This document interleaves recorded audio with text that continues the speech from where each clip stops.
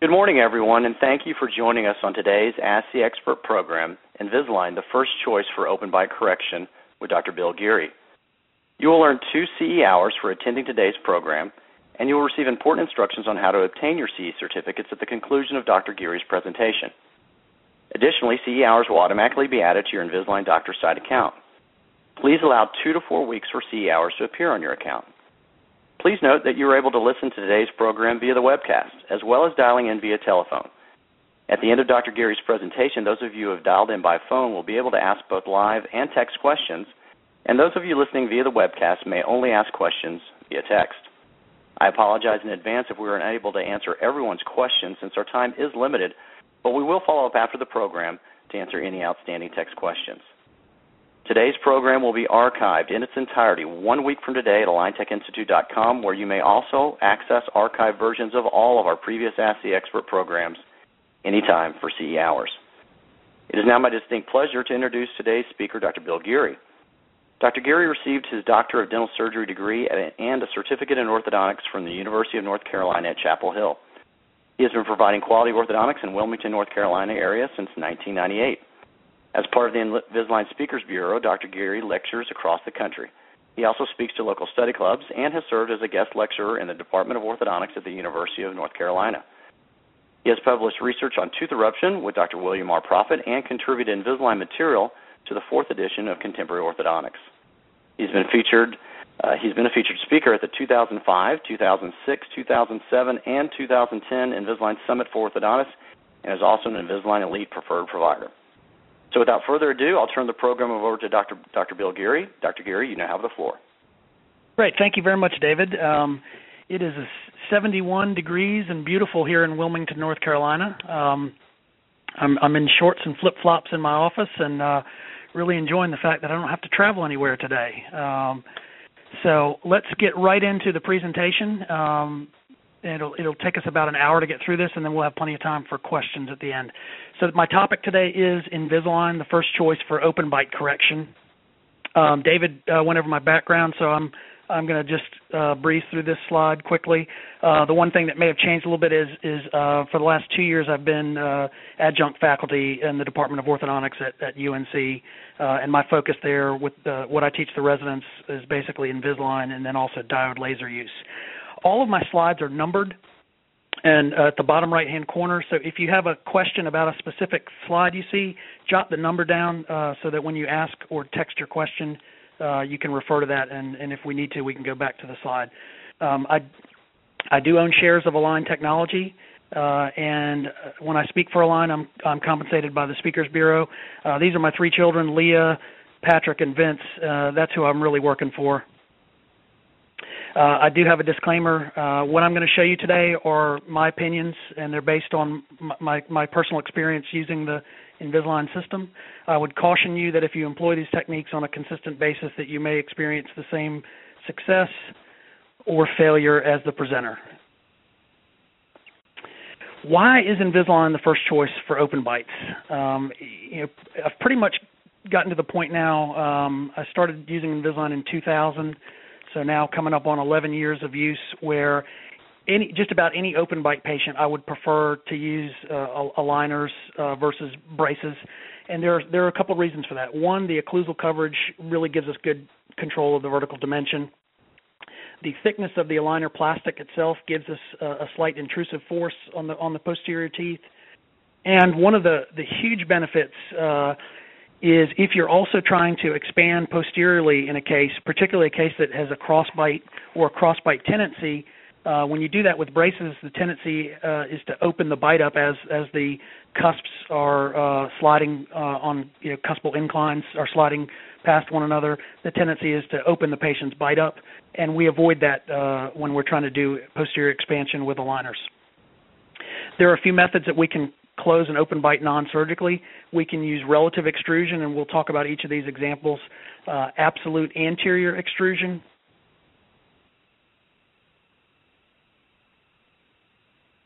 Absolute posterior extrusion. So let's talk about the first example, relative extrusion. This is where the incisal edge of the tooth appears to extrude due to an angulation change in the tooth.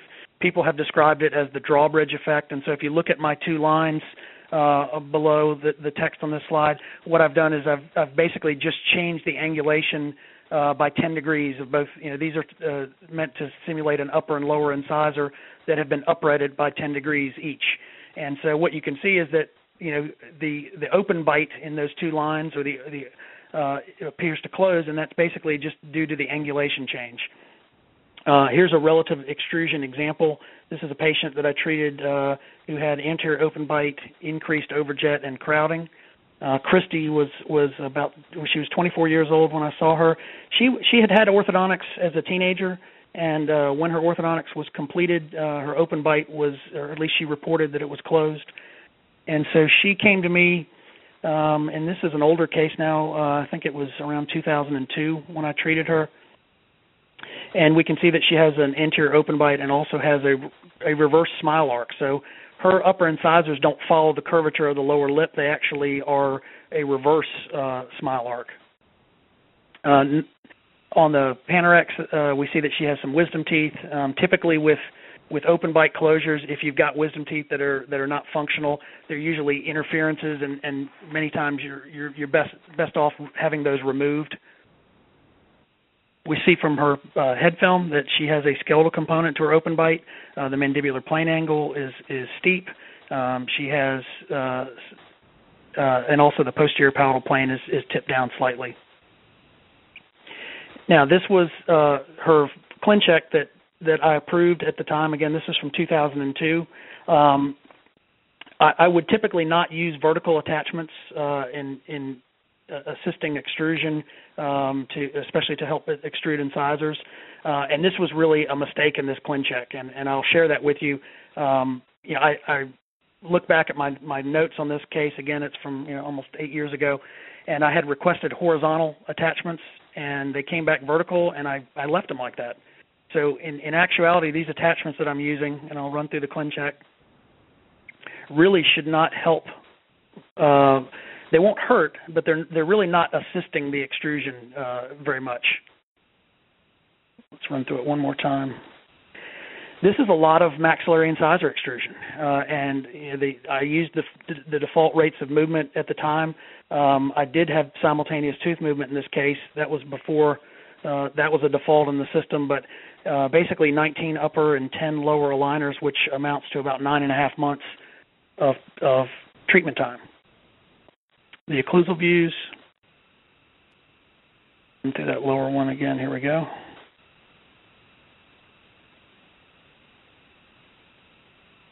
And so here we have the patient at the end of 9.5 months. There was no refinement in this case, no auxiliaries were used, no braces, no elastics of any kind, just aligners and attachments on the 4 incisor teeth.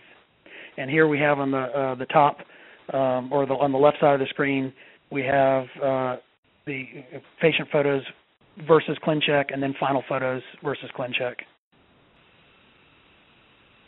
And one of the things you can see from this occlusal view is that the upper incisors appear to be much more upright in the final photos on the right side, and this is the essence of relative extrusion. You basically are creating an angulation change in the tooth, and that gives you the appearance of elongating the teeth. Again, here's mandibular versus ClinCheck before and after. And on the final Panorex, you can see that we've had our wisdom teeth removed. And then here is the final Ceph, and you can see that we now have some positive overbite.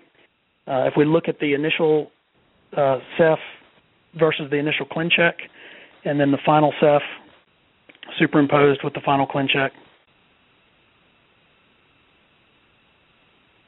Now, these are Christy's before and after pictures, and one of the things you notice is that she does have a gummy smile, and in her case, we basically had to make a treatment planning decision. She did not want jaw surgery. That would have been one of my choices in terms of impacting the maxilla to reduce the vertical maxillary excess. But you notice in the before and after picture on smile that her smile arc is now more in harmony with the lower lip. It actually follows the lower lip now, and even though she still has some vertical maxillary excess, her smile is more attractive because of the consonance between the smile arc and the lower lip. Let me run through that one more time.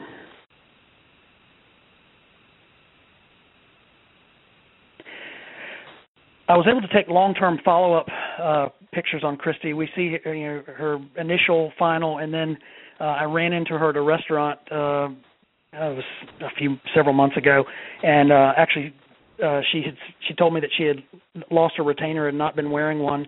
So I got her to come in, and we actually ordered her an Invisalign retainer off of her last stage because her upper right lateral incisor had started to slip back a little bit.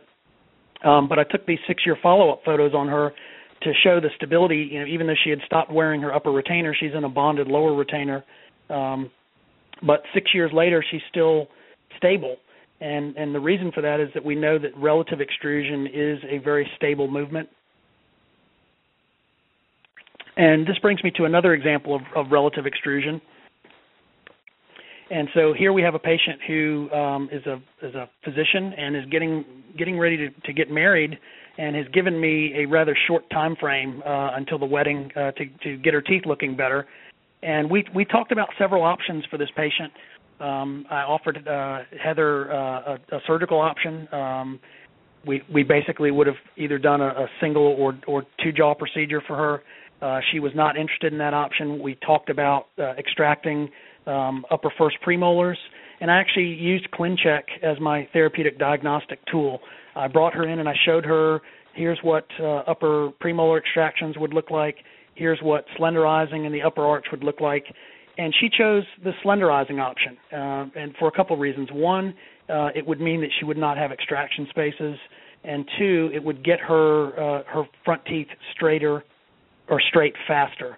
And so since the wedding was sort of her motivating event in her life for her to get to even come in for an Invisalign consultation, she wanted to do things as expeditiously as possible. So we basically used slenderizing in the upper arch to treat her as a sort of class 2 camouflage patient.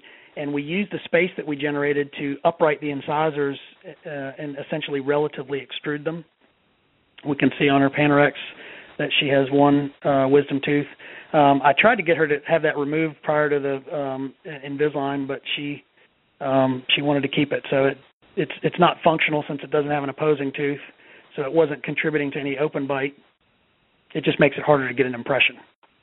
And here we see on the head film X-ray, this is a pretty significant open bite. Those upper and lower incisors are very far apart. She's got a palatal plane that's tipped down posteriorly, also high angle. And these are the kinds of patients where if you put this patient in braces instead of Invisalign, you will, in 6 months of initial alignment, she will most likely open up even more than she is now. And here we have her ClinCheck from the anterior view, and also from the right buccal view, which sort of gives us a better view of the relative extrusion. For Heather, we had 22 aligners, no refinement in her case. We bonded the attachments on the incisors. This was what I was using up until the new optimized attachments came out for incisor extrusion. So you'll see that these are beveled, horizontal beveled attachments, and I would place them at the incisal edge at the time I was using those. I pretty much have switched to the optimized attachments for incisor extrusion at this point. I will caution you, though, because the optimized attachments are placed automatically, if you have a tooth with a short crown like a lateral incisor, if you'll notice sometimes that the optimized attachment may be placed maybe a little more gingival than ideal, and if you run into that because of a short clinical crown, you can opt to use a different attachment and move it down a little more incisally.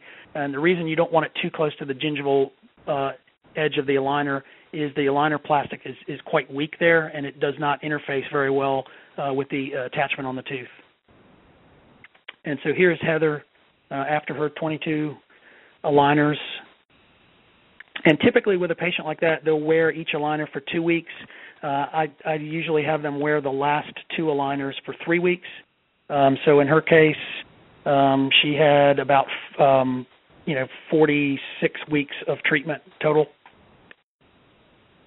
so a little less than a year to get her to this point. And we see on the final Panorex, still has the wisdom tooth. And here is the initial Ceph on the left versus the initial ClinCheck.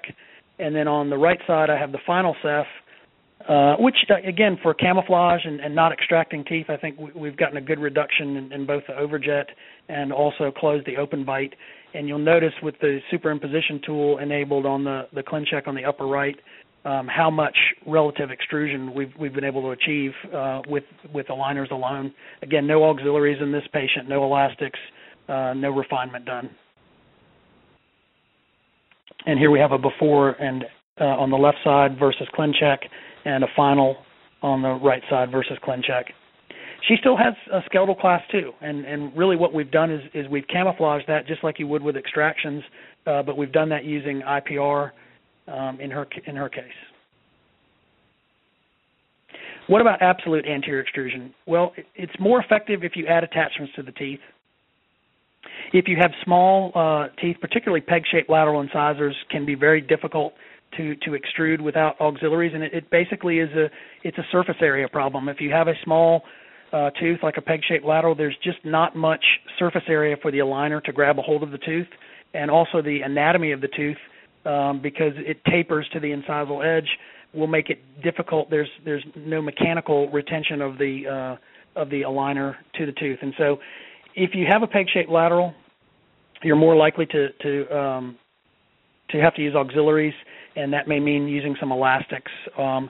One place that you can help yourself is if the peg-shaped lateral has space on either side of it, you can do a temporary buildup with some composite, or have the general dentist that you're working with add some composite if you're not comfortable doing that yourself before you take the PVS impressions. And that way you're increasing the surface area of the tooth.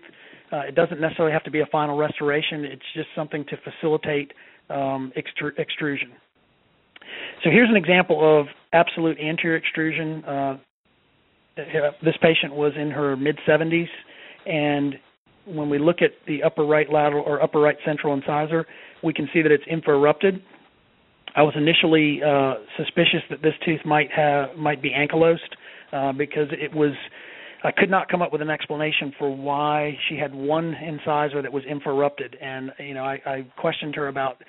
I could not explain why she had the infrarupted upper right central incisor, but luckily when we applied some force to the tooth, it did move, and we can see that I've got horizontal beveled attachments in this case. These are the non-optimized ones. This was before those were introduced, and you can see that they're quite aesthetic. They're not very noticeable. You really have to outline them to even pick them up. Some challenges with absolute anterior extrusion. If you want to extrude an incisor with an aligner, you need a good interface between the aligner and the tooth, and that's what the attachment provides for you. The anatomy of the tooth or the attachment can provide the interface between the aligner and the tooth. So if you've got a very wide central incisor, that's going to be typically easier to extrude than sort of a peg-shaped lateral. Again, here's the initial photos on Alma. And we see her initial Panorex and head film. Notice that we've got some incisors lower incisors that are proclined. So we can, if we chose to, we could get some relative extrusion of those. I'm actually not going to do that in her case. And here we see on the ClinCheck that we're not using simultaneous tooth movement, but we do have absolute anterior extrusion of our upper right central, and then we're also extruding all of the incisors. Now, one of the problems I ran into with this treatment was if you look at the initial ClinCheck and photos on the left, and then look at I took some progress photos at stage 22 because my extrusion had halted. She had stopped extruding, and when I look at the ClinCheck at stage 22, I see that the patient is supposed to still have some space between the upper and lower incisors. But when I look at the patient clinically, the upper and lower incisors are in contact. And so what's going on here? Why is the patient more closed in clinically than she should have been on the ClinCheck. And this is the transient posterior intrusion that we see when patients are wearing aligners full time. So if you put some plastic between someone's back teeth and they're wearing the aligners or a retainer, it could be retainers as well, 20 hours a day or more, you will see some temporary intrusion of the posterior teeth. And when they take their aligners out and they close down, they're going to have more overbite than they would show on ClinCheck. And in her case, that actually interfered with the bite closure because now I've got occlusal contact between the anterior teeth and my extrusion is halted. And so I couldn't get the upper incisors extruded completely, and nor could I get the upper space closed completely because I ran out of overjet and I now have contact. So what did I do in her case? Even though she's an open bite patient, when I did refinement, I actually added what are called virtual bite ramps. And you can see those if you look on the ClinCheck on the right, that there are some what appear to be attachments on the lingual of the upper incisors, and they are faux attachments. They're not designed to be bonded to the teeth, but what they do is they allow the patient to disclude their posterior teeth. And by doing that, it will make your ClinCheck overbite match your clinical overbite. And so when I did refinement by adding the virtual bite ramps, I was able to both intrude the lower incisors more and extrude the upper incisors more so that I could rotate her occlusal plane. I wanted to increase her incisor display and also make her smile arc more harmonious with the lower lip. And so here she is final. So by adding the virtual bite ramps in an open bite patient, we normally wouldn't think of adding virtual bite ramps to an open bite patient. This is normally something I would use in a deep bite patient to try to open the bite up. But it did have a use in this particular case. And here we have the final Panorex and our before and after ceph.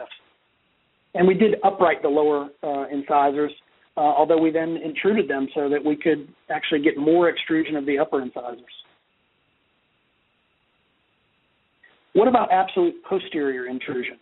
Well, again, we've just discussed the fact that we get a transient posterior intrusion during full-time aligner wear, and many of you have probably experienced this where you're treating deep bite patients and you're really having a hard time getting the bite to open because that transient posterior intrusion keeps deepening your bite. If you're having those problems, I would suggest you start adding virtual bite ramps to your deep bite and even normal overbite patients. It's difficult to get meaningful posterior intrusion with aligners alone. And again, we saw the example of transient posterior intrusion, and that's evidenced by the fact that the patient that I just showed you at stage 22 has more overbite clinically than they do in the ClinCheck. And again, here's a close-up of them. And we see at stage 33 up top that you can see some space in between the incisors, but clinically the teeth are overlapped. So again, there's our example of transient posterior intrusion. So I'm going to show you Megan, who we wanted to get some absolute posterior intrusion. And so we can see that Megan was treated with upper premolar extractions. She reported to me that when her braces came off, her open bite was never really closed. She was in treatment for a good while as a teenager, and then finally, I think both her and her orthodontist decided to just give up. So she was someone who never had her open bite closed, even though they essentially tried to treat her as a class 2 camouflage by extracting upper premolars and also to try to close the open bite with the extractions. So we see that she's got a pretty good anterior open bite and also a constricted upper arch. She has a crossbite tendency of the upper first molars. She also has her wisdom teeth in place. Again, this is a good example where getting the wisdom teeth out can help you if you're trying to intrude posterior teeth. So this slide has a lot of bullet points on it, but all of these are important. So what I'm going to describe for you now is how to use temporary anchorage devices, or orthodontic mini implants, as some people call them, to assist you in closing an open bite using aligners. And so I sort of call this an aligner TAD open bite closure as a Lefort 1 analog. So we're going to basically do slowly with orthodontic intrusion what the surgeon can do for us with surgical movement of with the Lefort 1 of moving the maxilla up. So in this particular patient, I had 2 buccal and 2 palatal TADs placed at the same time that her wisdom teeth were removed. I'm typically placing TADs myself if the patient needs other surgery, whether it be to uncover a canine or extract teeth, and I'll usually have either my oral surgeon or periodontist place the TADs at the same time. You want to place these as far distally as possible because it gives you more of a biomechanical advantage. If you really want to take the posterior teeth up as much as possible, the farther back you can place the TADs, the better. In between the 6s and 7s would be the ideal location if you have root divergence there. In some cases where I've done this, I've actually had to put some limited brackets on the posterior teeth prior to starting their Invisalign in order to diverge the roots so I could create a TAD site if the roots were very close together. If you have a crossbite present, you could omit the palatal TADs, and then what this will do is the elastics that we're going to describe and use would then cause some expansion of the upper arch so that you could correct your crossbite at the same time. And then what you're going to do is you're going to sling an elastic from one TAD to the other over the occlusal surface of the aligner, and so that the elastic force is pushing up on the aligner and then also pushing up on the posterior teeth. I use a very small elastic. It's a 1/8 inch, 4.5 ounce is what I start off with. You can actually use as the intrusion occurs, you may need to go up to even a 1/8 inch, 6 or 6.5 ounce elastic. Those are very small, and you need that small distance because the distance from one TAD to the other is not very far. As the posterior maxillary teeth intrude, the mandible will auto-rotate closed, and the stability, at least from some initial reports, there was research that was done out of UNC that looked at both mini screw, TAD and bone plate intrusion versus Lefort, and they basically were seeing that even with the 5-year data they had, the stability seemed to be on par with Lefort impactions, of course with much less morbidity. Here's Megan's head film x-ray, so we can see that she does have a skeletal component to her open bite.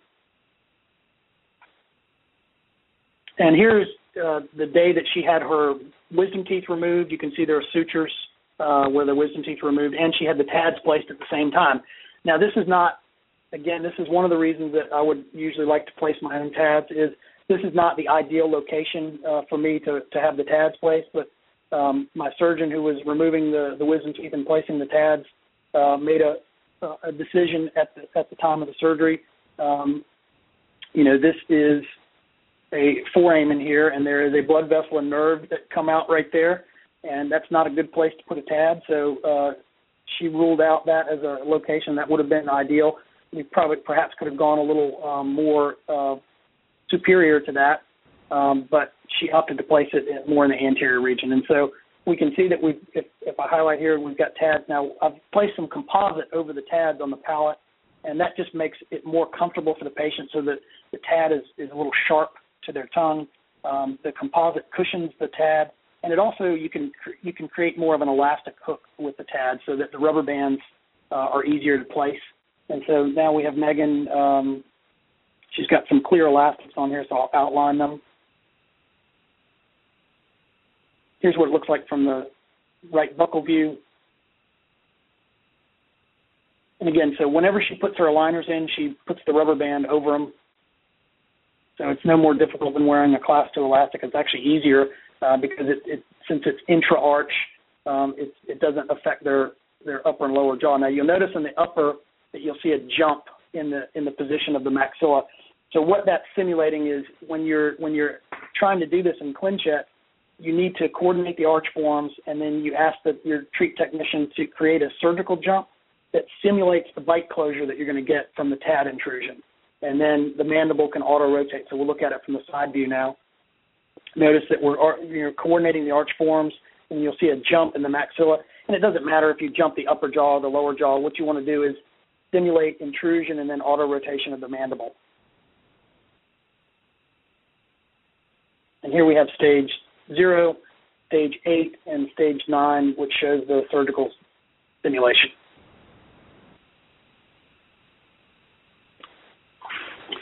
And here we have some progress photos. Okay, so initial is the top photo, and then we have the intrusion that was started in October of 2009. Here she is with the aligners in place and the elastics in place. And here we have progress photos, which are 7 months later.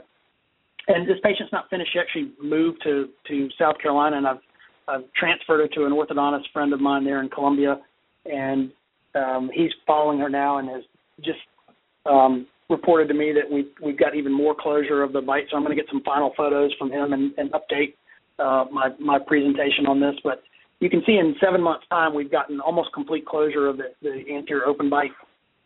And so, really for that time frame, a very significant amount of posterior intrusion. And again, when the patient has the aligner in, because of the thickness of the aligner, they will appear to be more open anteriorly. And so for somebody who has an open bite, you just have to warn them about that with the aligners in place, their open bite will actually appear worse. Okay, so that moves me on to another example of absolute posterior intrusion, and this is Lyndon. And Lyndon had developed an anterior open bite secondary to a disc displacement on the left side. She had a severe disc displacement on the left that went undiagnosed for a period of time, and the disc displacement actually caused some resorption of her left condyle. By the time she finally got to a dentist who figured out what had happened and sent her for an MRI, the damage had already been done to the condyle. She then subsequently had an open joint procedure to recapture the disc, but she had already lost some of the condyle. So this is not an idiopathic condylar resorption that was worsening and progressing. There was a clear and distinct reason for her condylar resorption. The process had stopped, and she was, luckily for me, she had gotten to a dentist who made her a properly fabricated splint. She was having tremendous TMJ pain, and what the splint did for me was it kept the maxilla level. By having by preserving all the contacts between the splint and the upper splint and the lower teeth.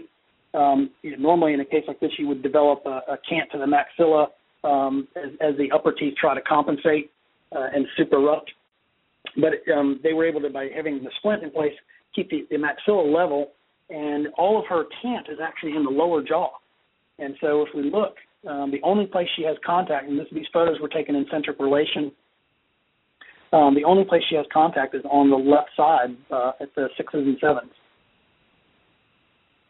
So her history of condylar resorption and joint surgery, she basically was wearing her TMJ splint 24 hours a day, 7 days a week, even when eating. When she took the splint out, she was absolutely in horrendous pain. On a scale from 1 to 10, when I asked her that, what is your daily pain when I first met her, she said, 11 or 12. The open bite had been stable, and that's important. You would not want to start open bite closure on a patient who has idiopathic condylar resorption or is progressing. So if you suspect idiopathic condylar resorption, you need to have a bone scan done to make sure that the condyles are not actively resorbing. I referred her initially for a jaw surgery evaluation to the oral surgeon that had done her joint procedure, but she declined the surgical option, and she wanted to see if we could close at least partially the open bite, both orthodontically and restoratively.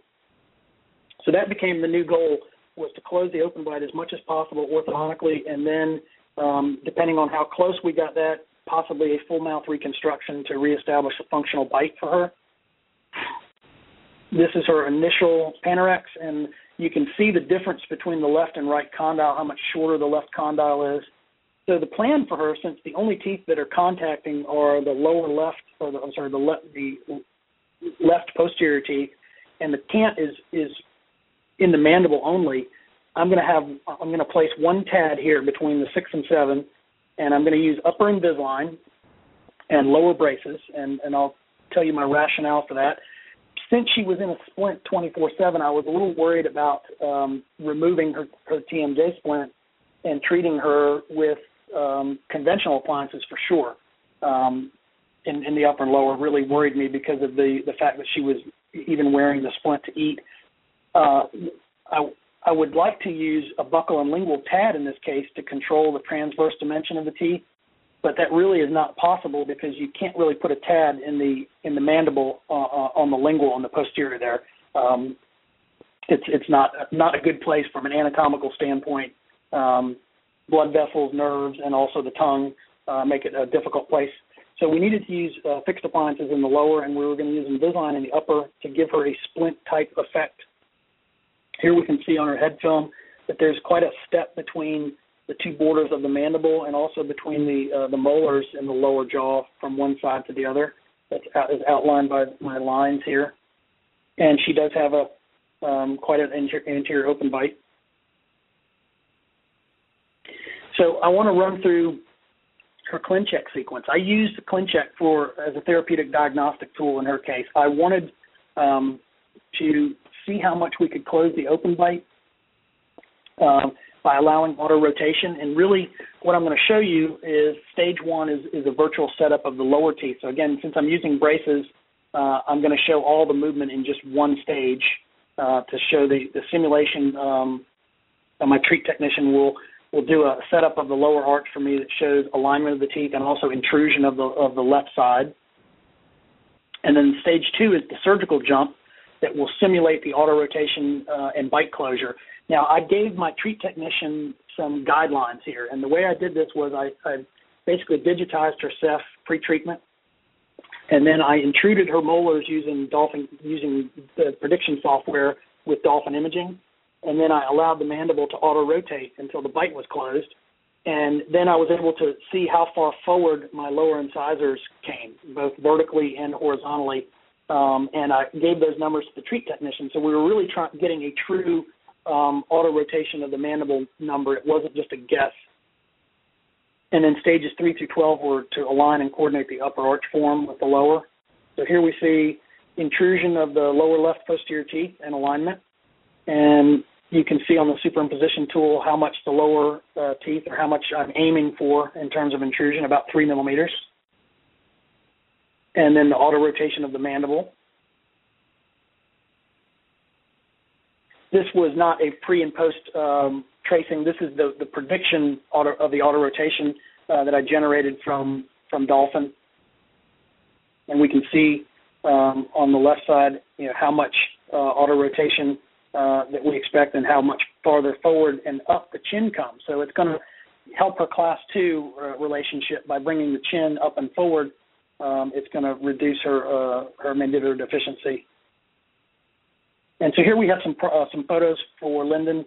I started the intrusion on May 19th of 2008, and then here she is June, a month later. I'm sorry, I didn't start.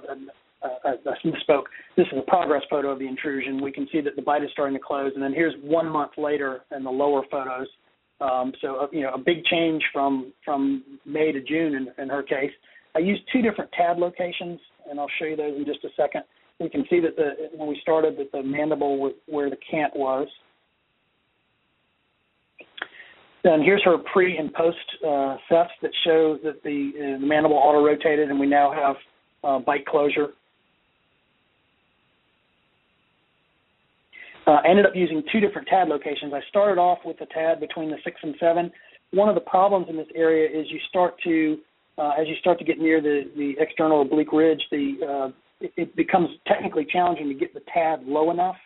And so after I had gotten some intrusion of the molars, I ended up losing that TAD. It got loose, and I ended up having to come farther forward. I would have liked to put it between the 5 and 6, but there wasn't enough root divergence there. So as a second choice, I used a TAD between the 4 and 5. And because the distance between the TAD and the arch wire is not very far, you can't use a NiTi spring here. So I used just some E-chain. And so here we have Lyndon at her revision impressions. And really the refinement in her case was, and I took the lower braces off and actually held her or actually I left her lower braces on after the intrusion was completed for a few months just to check for stability. And then as the bite was staying closed for months, I took the lower braces off and did a refinement, upper and lower impressions, for a few little rotations, just to really perfect her occlusion. And here's her initial and final.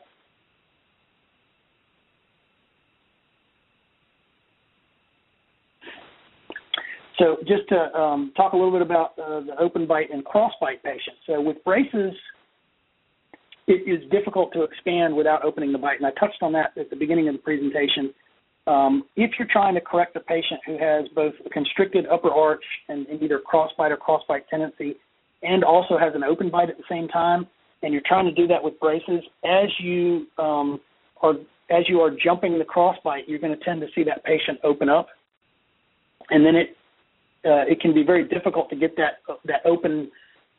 bite opening closed back down again. And so typically what we do with braces is we'll use anterior box elastics to try to counteract that extrusive bite opening that we see with braces.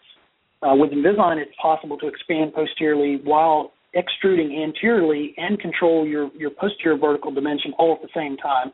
So the occlusal coverage of the aligners give us the ability to control that vertical dimension while we're expanding posteriorly. And so that all sort of culminates in this patient that I want to show. And this was a 19-year-old, I believe at the time. I used Invisalign Teen in the upper on him, and I used ceramic brackets in the lower. And the reason I opted to treat the lower arch with braces in his case was because of the canine, the lower right canine. If you look at it from the occlusal view here, you see that it's overlapped with the lateral incisor. So, roughly half of this tooth is blocked because of the overlap of the other teeth. So there's not much of the surface area of the crown that's exposed. So that means that there's not much interface for the aligner to grab a hold of the tooth.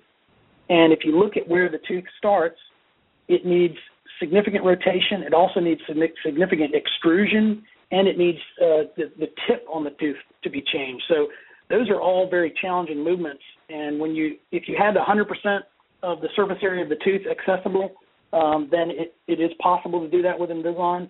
But in his case, I knew that the likelihood of me succeeding in both rotating, extruding, and tipping that tooth without some fixed appliances was going to be greatly reduced. So we can see he's got a complete posterior crossbite. And we talked to him about jaw surgery as an option, and both he and his parents really wanted as much improvement as I could give him without doing a surgical intervention, such as surgically assisted rapid palatal expansion or a multi-piece Lefort osteotomy. We can see on the Panorex that we have impacted wisdom teeth. We also have in between the first premolar and canine on the lower right, we have some odontomas. Now, in his case, again, I'm using ClinCheck as my therapeutic diagnostic tool. When I ran through his ClinCheck options, I wasn't sure if I was going to extract teeth because of the amount of crowding, so I wanted to use ClinCheck to help me decide what to do with him. Should I extract? Should I treat him with IPR? I wanted to run through all the different options before we made any irreversible decisions. And so since I wasn't sure if we were going to take out premolar teeth, we waited to take out the odontomas so that he would only have surgery once. So if he was going to lose wisdom teeth or a premolar, then he could get the odontomas removed at the same time. And we see on the head film X-ray how, again, very significant anterior open bite here with a skeletal component. He has a high angle, and he has a very open gonial angle, and we have a posteriorly tipped down palatal plane. So we have a lot of skeletal components to this open bite. And if I put this kid in upper and lower braces and let the teeth align after 6 or 9 months, he's probably going to open up even more. So I'm going to show you his ClinCheck. You notice that the lower arch aligned in one jump because we're using ClinCheck just to simulate the alignment of the lower teeth, since that's going to occur with braces. A significant amount of expansion in this case.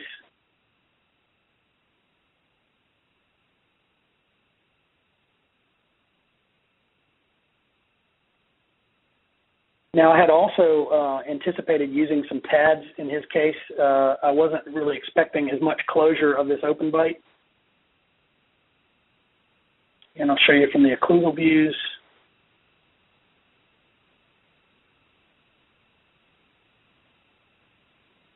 And the lower is going to jump in just one, just to show reciprocal alignment of the teeth. Now, these were progress photos I took on him. As I finished with my last upper aligner, you notice that the arch form in the upper is greatly improved. The interesting thing was the upper arch actually aligned faster with Invisalign than the lower arch did with braces. I mean, he was more crowded in the lower, to be fair. But if you look at my lower arch, I'm not completely aligned and leveled yet. I had to stay in round Nitai for quite some time because of the rotation on the canine for that to work out. And at this point, I was very pleased with the amount of expansion I was able to achieve, and also still maintain some positive overbite, at least at the central incisors in the anterior. And at this point, I took his braces off and basically took refinement impressions. He's not completed yet, but based on where he is at this point, this is not a terribly difficult patient to finish with refinement. It'll take maybe 10 aligners from here, 10 or 12 aligners from here to close the remaining open bite. I'm going to add some IPR. It's actually in refinement now.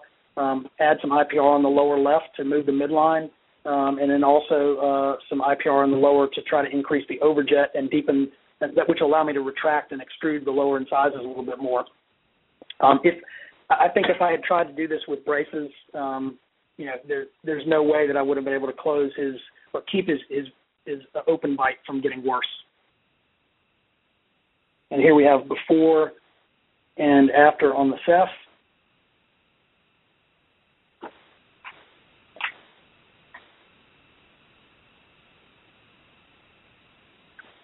So again, the occlusal coverage gives us very good vertical control when using aligners for both for open bite closure.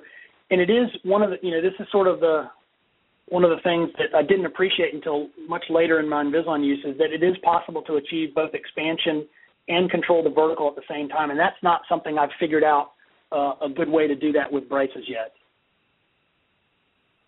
For our more severe open bites, we can use TADS to produce an open bite closure that's really similar in magnitude to what we would see with a LaFour.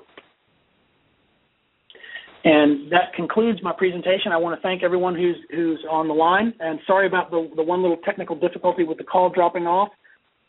Again, I want to thank Dr. Geary for a great presentation, and for all of you for taking time out of your Friday to join us, and we look forward to seeing you on another Ask the Expert program. Thanks very much, and have a great weekend. And thank you, everyone, for listening. This concludes today's conference call. You may now disconnect.